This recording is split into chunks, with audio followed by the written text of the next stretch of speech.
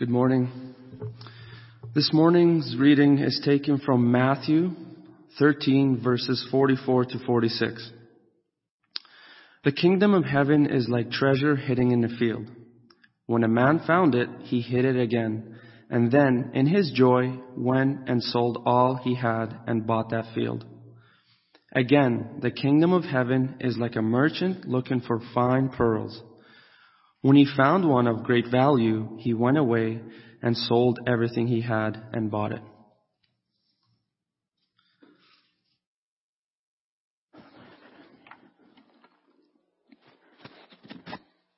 Thanks, Amir.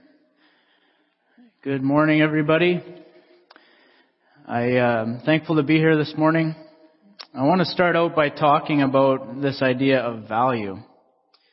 What is value exactly? It's kind of an abstract idea, right?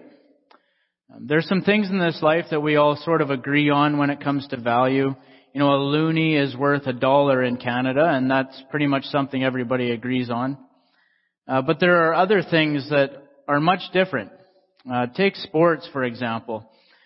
If you've ever been to a stadium or even watched one, like a sporting event on TV, and I guess I'm talking about back when there were crowds during these things, one of the things that would happen is when one team would score, there would be a specific group of people that would be really happy about it.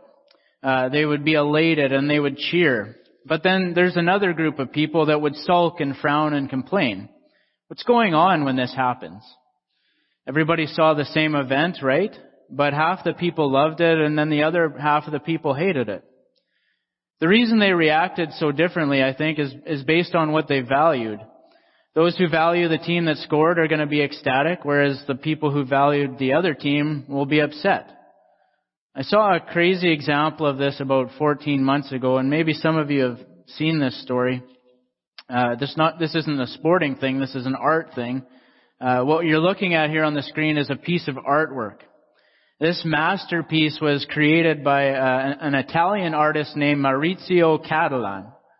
And this thing here on the screen sold at a festival in Florida for, get this, $120,000.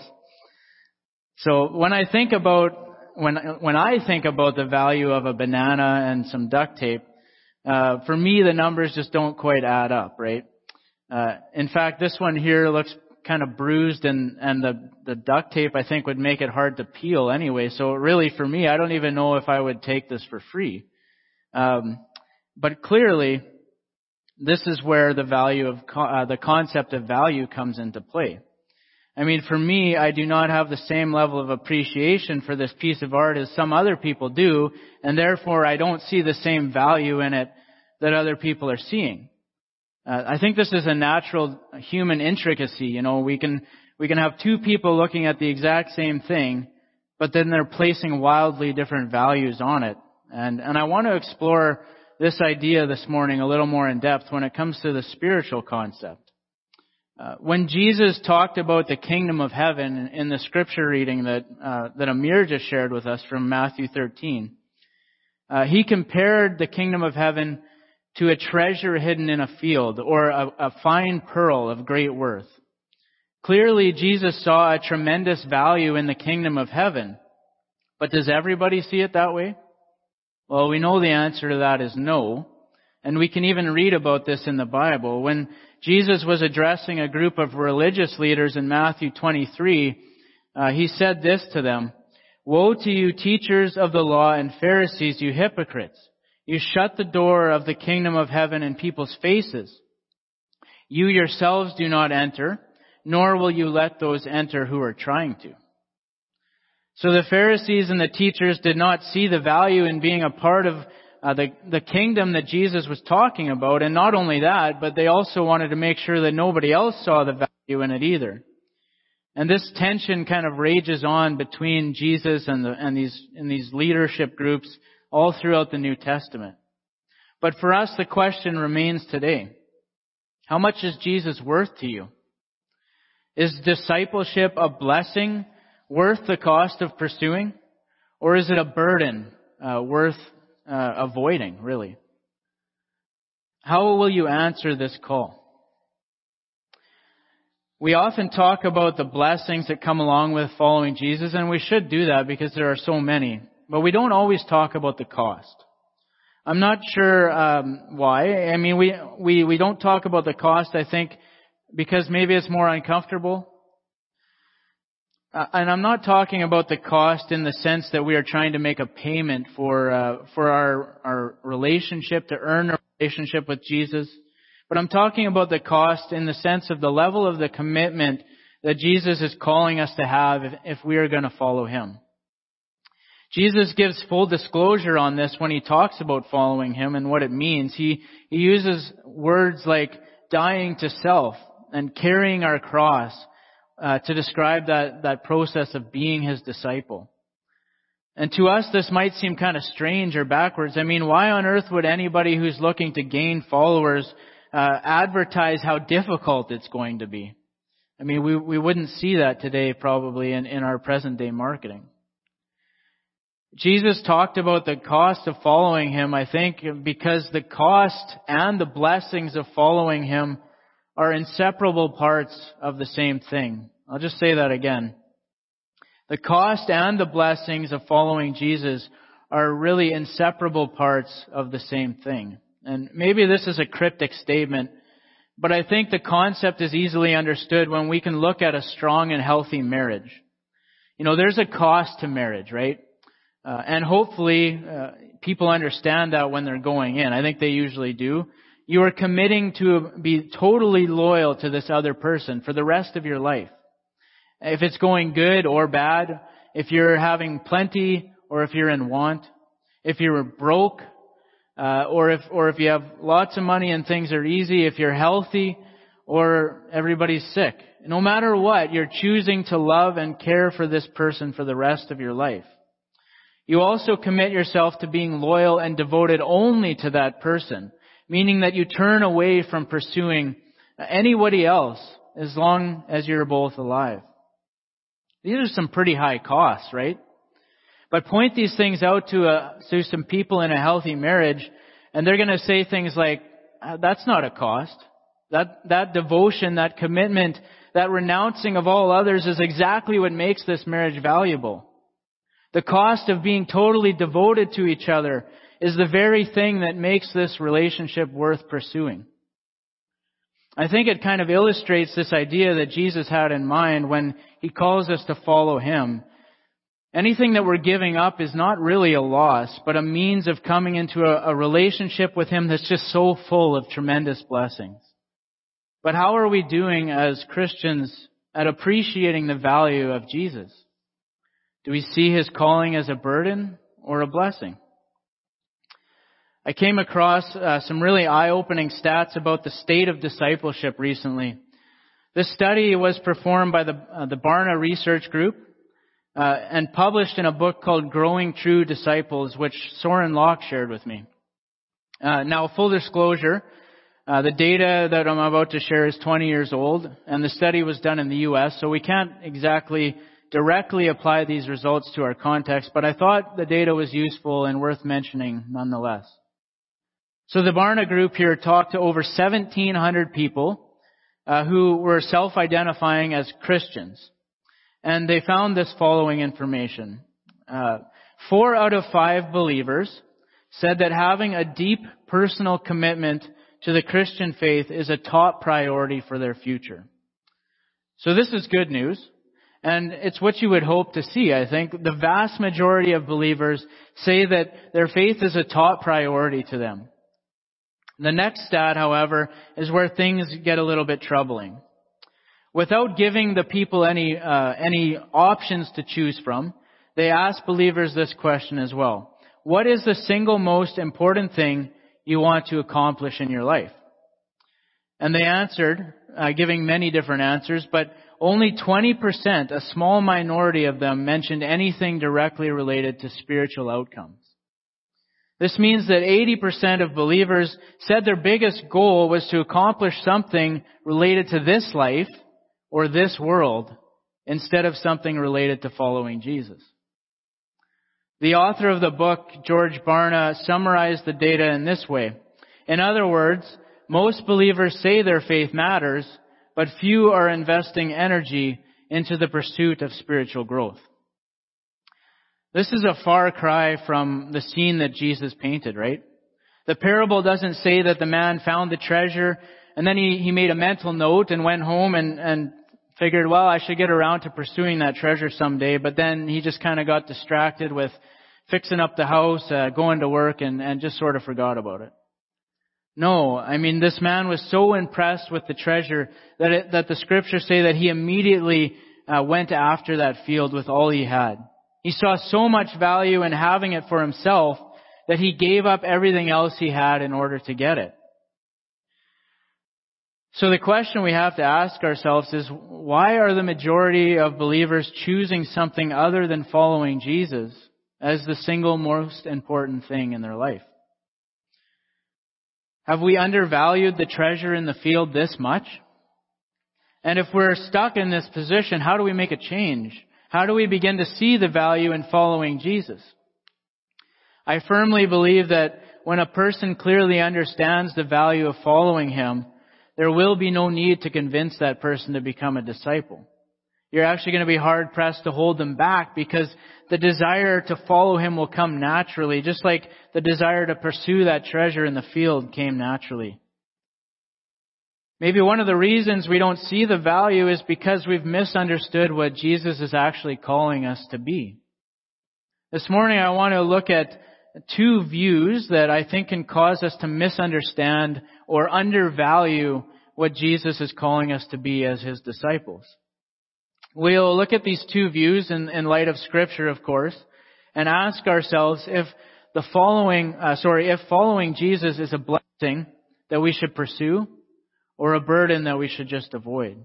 So those two views I want to look at this morning are this: that discipleship is a call to misery, and secondly, that discipleship is a call to abandon our lives.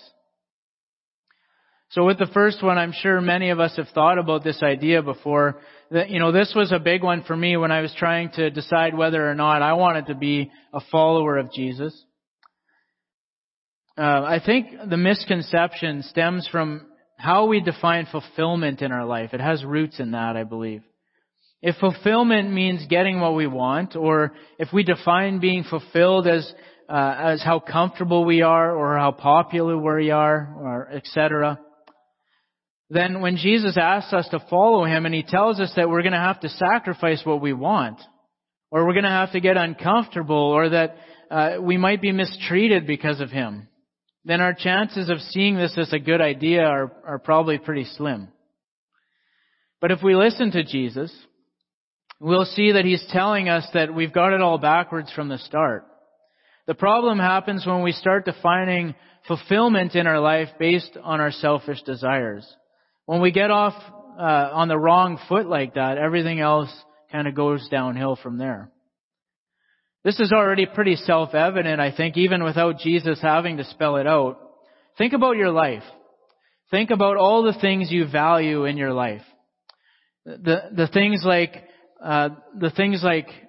your family, your friends, your career, your spouse, your degree, maybe your friendships, the qualities that you really admire in yourself, like honesty, hard work, integrity. Did any of those things come from taking the selfish or easy route? All of these things take work, right? They take sacrifice, they take effort, they even cause us discomfort. But despite all that, they are also some of the most fulfilling parts of our lives. I think Jesus illustrated this so well in the parable that He taught in John chapter 12. He said, "The hour has come for the Son of Man to be glorified.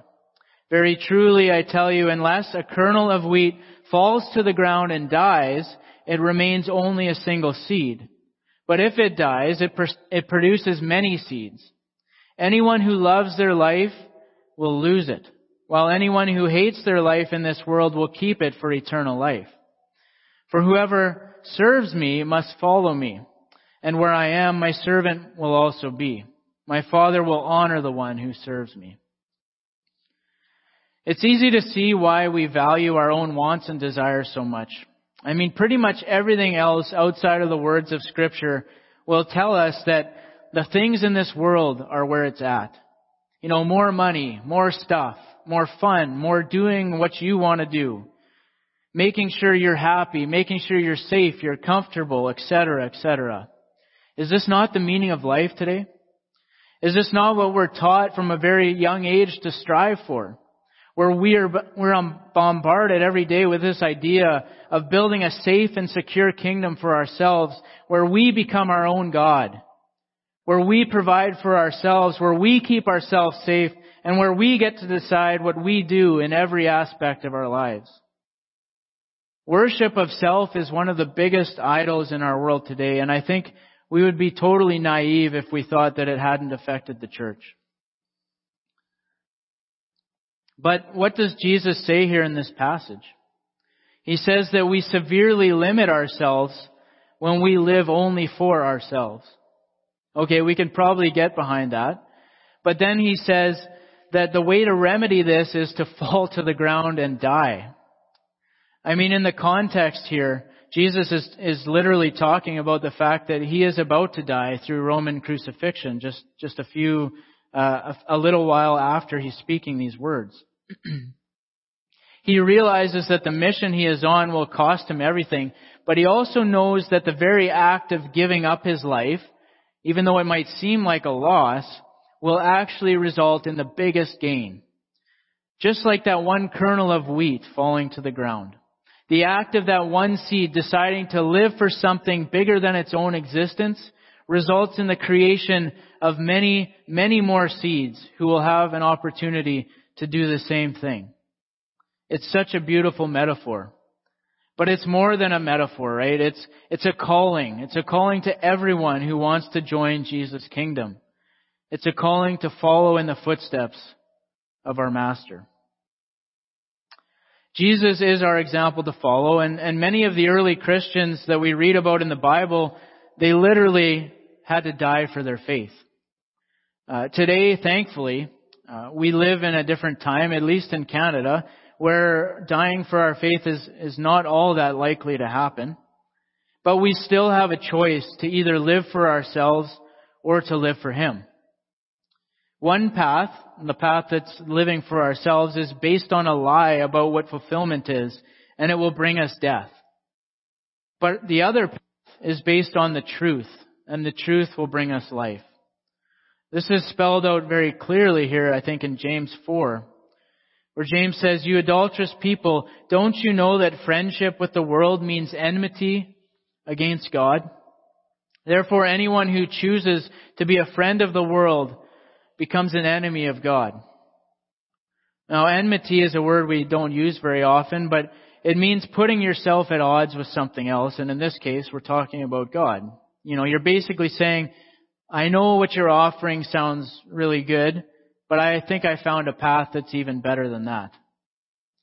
And this is the reason, that we can't be halfway committed to following Jesus, because His path is the path that leads to life, but the path of self-advancement is the path that's headed in the exact opposite direction. I mean, we can't walk north and south at the same time.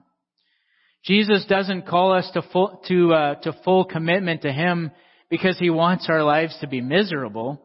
On the contrary, He wants us to have the best possible life, but He's trying to get us to see the truth about which path actually leads in that direction.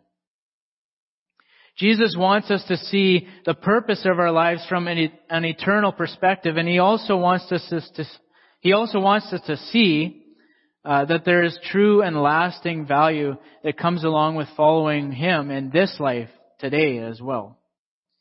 There is certainly a cost, for sure, in the sense that we have to be willing to leave every other pursuit behind.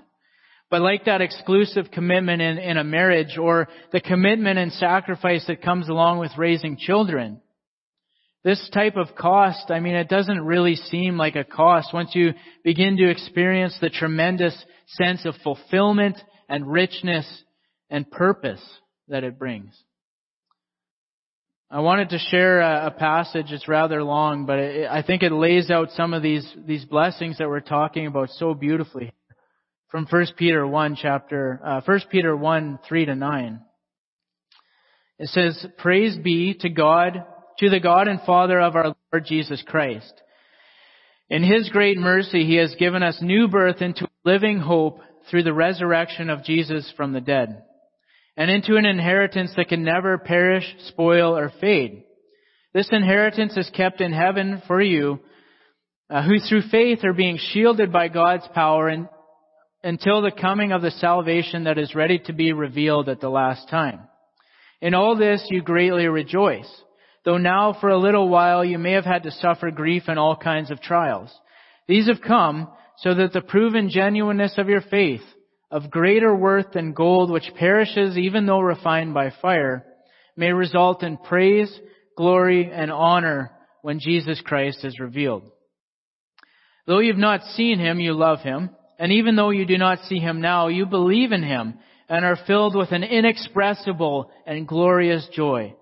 For you are receiving the end result of your faith, the salvation of your souls. Living for ourselves will probably be easier, but in the end we will realize that it was only a counterfeit and it only lasted for a short time. Following Jesus results in blessings that last forever. Just look at what it says here. We can look forward to an inheritance in heaven. We also get to live a life right now where we are promised to be shielded by God's power. The Scriptures point out here to us that having a genuine desire to follow Christ is worth more than gold. And following Him will bring us a sense of inexpressible and glorious joy, and ultimately the salvation of our souls. Do you see the treasure here? How could anything in this life ever compare to these benefits? Is Jesus trying to make us miserable? The Scriptures show us that following Him is actually the path away from misery. The things that we need to give up in order to have this relationship with Him are not really a loss at all, but they're a gain, because we're gaining something that's so much better. And that's the exact conclusion that the Apostle Paul came to when he looked at his life, backed on his life that was focused on self-advancement. Check out what he says here in Philippians 3. I love these words. I once thought that these things were valuable, but now I consider them worthless because of what Christ has done. Yes, everything is worthless when compared with the infinite value of knowing Christ Jesus my Lord. For His sake I have discarded everything else, counting it all as garbage, so that I could gain Christ. Paul saw the treasure in the field for what it really was. He saw the infinite value in following Jesus, and it became clear to him how much there was to gain from being that kernel of wheat that fell to the ground. He saw the pursuits of self-advancement in a much different light now. He called them garbage by comparison to what it meant, and to what it meant to him to be gaining Christ and to knowing Christ and to following Jesus. What an awesome testimony. So we've been trying to assess the value of following Jesus. The stats tell us that most believers see their commitment to Jesus as a top priority, but yet few are investing much energy into actually pursuing spiritual growth. Maybe we're undervaluing Jesus' offer because we've misunderstood what it means to be a disciple. One of the misconceptions, as we just talked about, is that following Jesus is not worth it because, He's just calling us to a life of misery. Well, I hope by now that the Scriptures have allowed us to rule that idea out completely. Another misconception that I want to look at is that Jesus is calling us to abandon our lives. Let's try and understand this view a little bit more clearly and see if it holds up. Some of the strongest statements that Jesus makes about following Him come from Luke 14, and these aren't for the faint of heart. Look at what He says here to the crowds who are listening to Him teach in Luke 14.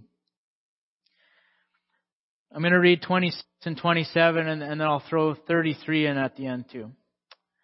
If anyone comes to me and does not hate father and mother, wife and children, brothers and sisters, yes, even their own life, such a person cannot be my disciple. And whoever does not carry their cross and follow me cannot be my disciple. And in verse 33 he adds, in the same way, those of you who do not give up everything you have cannot be my disciples. Wow. I mean, this is a difficult teaching, right? I mean, we love our family. We love our spouses. Is Jesus teaching us here that we have to hate them? Is He teaching us that we have to abandon them, along with everything else that we have in order to follow Him?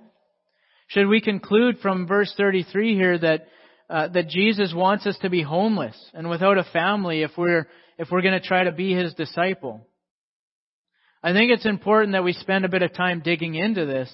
There are a couple of things about the language that Jesus uses here that I think that we need to consider in order to help us better understand what He meant when He said these words.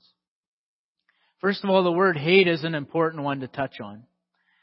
In the Jewish culture, when Jesus was alive, the term hate, it was used in the absolute sense, like we still use it in today. Like, I hate broccoli, or I hate the coronavirus, something like that.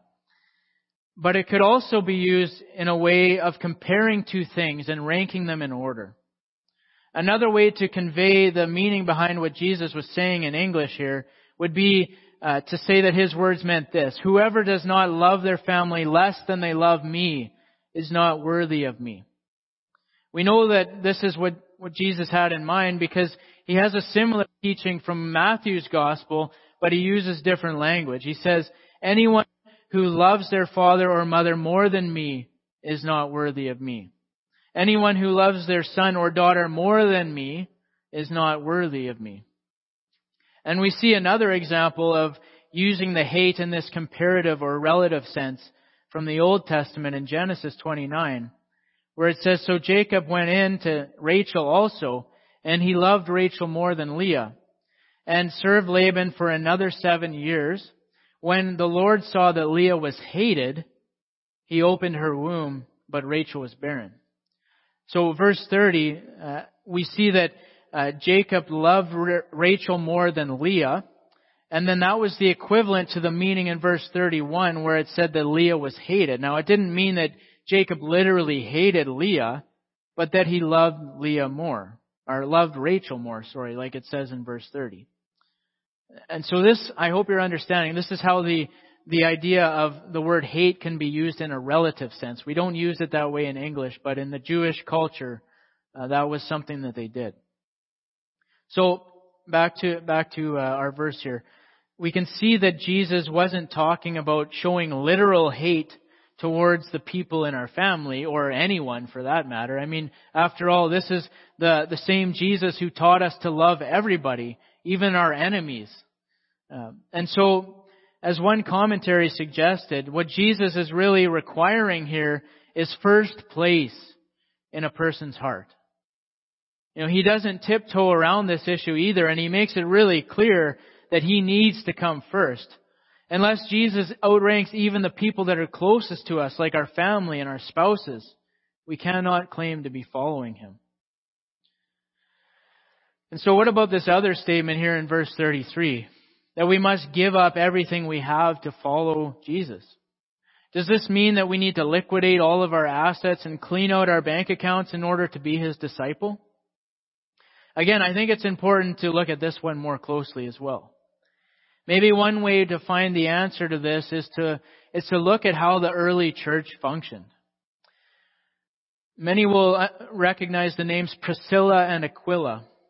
They were a husband and wife from the early church times, and they were a powerhouse, an absolute powerhouse in the early church. And they worked very closely with the Apostle Paul. They were intertwined with his ministry efforts. And he wrote about them a lot because of that. And look at what he says here when he wanted to greet them in Romans 16. He said, "Greet Priscilla and Aquila, my co-workers in Christ Jesus. They risked their lives for me. Not only I, but all the churches of the Gentiles are grateful to them. Greet also the church that meets at their house." And we get another glimpse of how the early church functioned here from Acts 2:44 to 47, where it says that all the believers were gathered together and had everything in common. They sold property and possessions to give to anyone who had need. Every day they continued to meet together in the temple courts. They broke bread in their homes and ate together with glad and sincere hearts, praising God and enjoying the favor of all the people. And the Lord added to their number daily those who were being saved. Just a beautiful picture of the early church, I think. So what can we see here? Well, we see that both Priscilla and Aquila, the husband and wife, and the believers in the early church, well, they both had their own homes. And we also see that the believers in Acts had possessions as well that they were able to sell. So were they disobeying Jesus' command to give up everything that they had in order to follow Him? I think we can see pretty clearly here that what Jesus had in mind by giving up everything was not in the sense that we would literally get rid of everything that we owned, but that we would give up control over everything that we had. We see this playing out here in both of these examples. Priscilla and Aquila owned a home, yes, but clearly they had given up their exclusive rights to the use of that home because they had dedicated it for use in the kingdom instead, and they used it to host the church that met in their house. And as for the possessions of the members of the early church in the Acts account, while they still had possessions in their care, they saw those possessions as belonging to Jesus and that they were happy to give them up in order for the growth of the kingdom whenever it was required or necessary. So going back to Luke 14:33, another clue to understanding this is to look at the word give up. And if we look at the Greek meaning for that word, it actually means to renounce interest in something.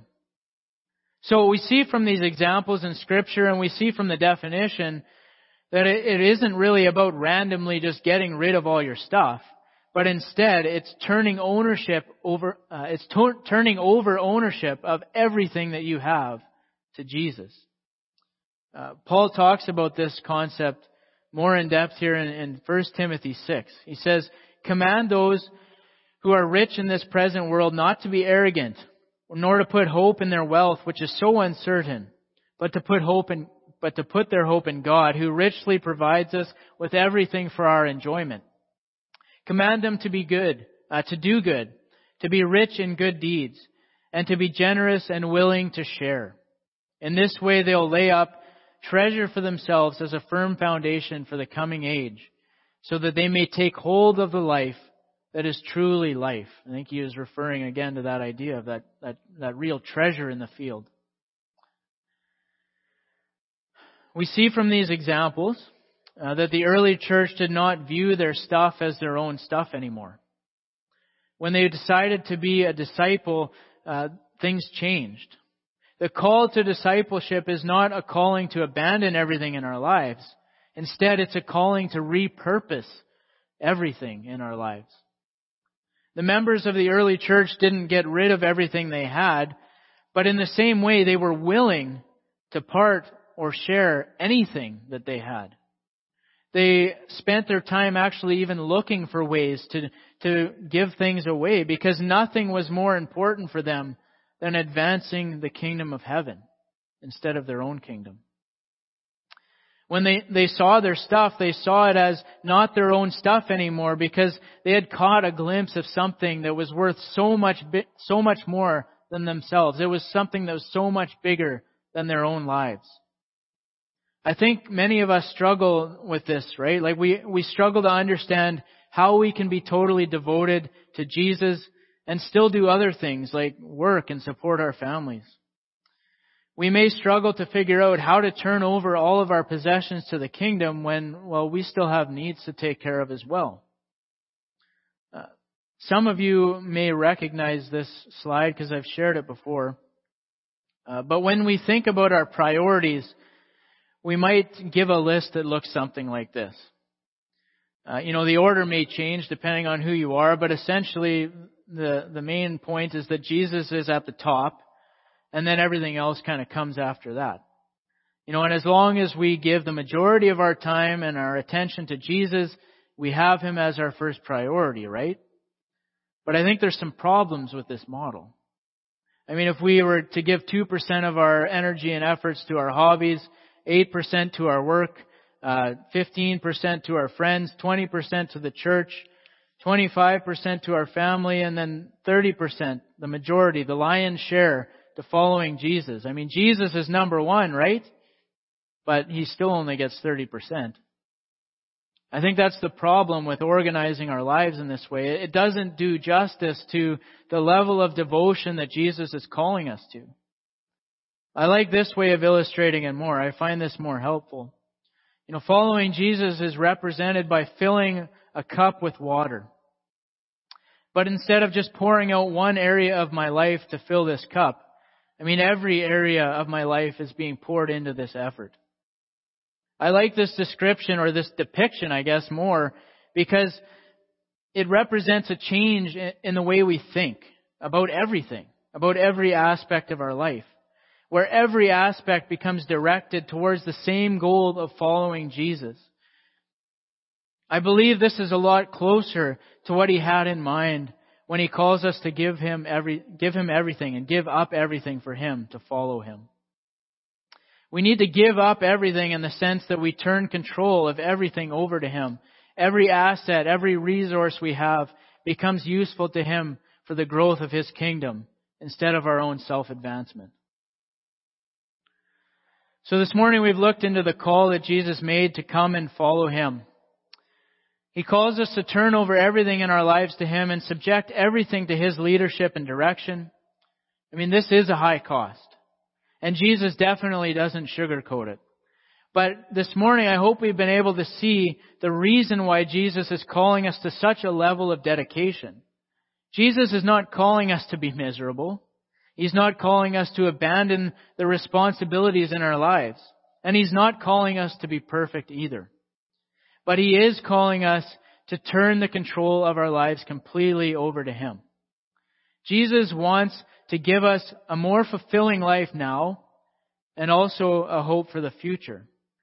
But all of this is only possible when we lay down our lives and follow Him. I hope that there are some people listening to this who are beginning to see the value in what Jesus is offering. If that's you and you're wondering how you can get started on being one of His disciples, I invite you to me. Jesus explained how people can start this journey when He spoke these words to Him and when He spoke these words to His followers in Matthew 28. He said to make disciples by baptizing people and then teaching those same people to obey everything that He had commanded us to do. Baptism is a declaration to God and to others that you're ready to stop living for yourself and begin living a new life for Jesus instead. The Bible teaches us that when we make this decision, God gives us two amazing blessings right away. He forgives our sins, and He comes inside of us to live inside of us through His Holy Spirit. But we need to know that baptism is just the first step. It's not like we follow Jesus into the waters of baptism and then just head back to the same way of life. If we've learned anything from our time this morning, I hope that you understand that this isn't what Jesus had in mind when He was talking about discipleship. He wants to lead us into the water, yes, but that's only the very beginning. After that, He wants to lead us out into the world, out into our workplaces, into our circles of friends and family. Are we still going to follow Him at that point? He may want to lead us in a direction where we have to leave things behind. We may have to leave our hobbies, our habits, a job even, maybe our possessions, our money, even our family and friends. Will we be willing to keep following Him then? What if He says that, what if the things that He commands us to say and the things that He commands us to stand for make us unpopular? Are we still going to be on board? When we say yes to following Jesus, we're not just saying yes to getting into the baptistry. We're saying, I've committed myself to you. Whatever you want to do, wherever you want to take me, and no matter what the cost. Jesus gives us a lot to think about in this parable. And I hope that the scriptures we've looked at this morning have helped reveal to us again a truth that many of us already know because we've experienced it over and over. That these costs that we were talking about are not really costs at all when you consider the immense blessings that come along with following Jesus. Not only for eternity, but also every single day that we get to walk with Him today. What could be better than living a life focused on the things that are eternal and have lasting value? Anything that this life offers is just so temporary, and it pales in comparison with the blessings that Jesus is offering us when we come along and follow Him. We're going to end off with a song called All to Jesus I Surrender. This is an old song. It was actually published in 1896. But the lyrics are deep, they're personal, and I think they're still just as relevant today as they were when they were first written. I hope it will help us as we sing this song to reflect on what we've talked about this morning. And if you're a Christian listening to this, I just want you to look at these charts and ask yourself one question. Is my relationship with Jesus better characterized as a fan or a zealous follower? Maybe you're realizing this morning that you've decided to make Jesus' kingdom a part of your life instead of making your life a part of Jesus' kingdom. According to the stats, this is not an uncommon thing. And honestly, it's much easier to stay comfortable and to sort of dabble in this idea of following Jesus. To look the part, to say the right things, even to believe the right things, but ultimately not really committing ourselves to follow Him. Jesus is calling all of us this morning to put those ways behind, to die to ourselves and to follow Him instead. May God bless us all as we answer this call.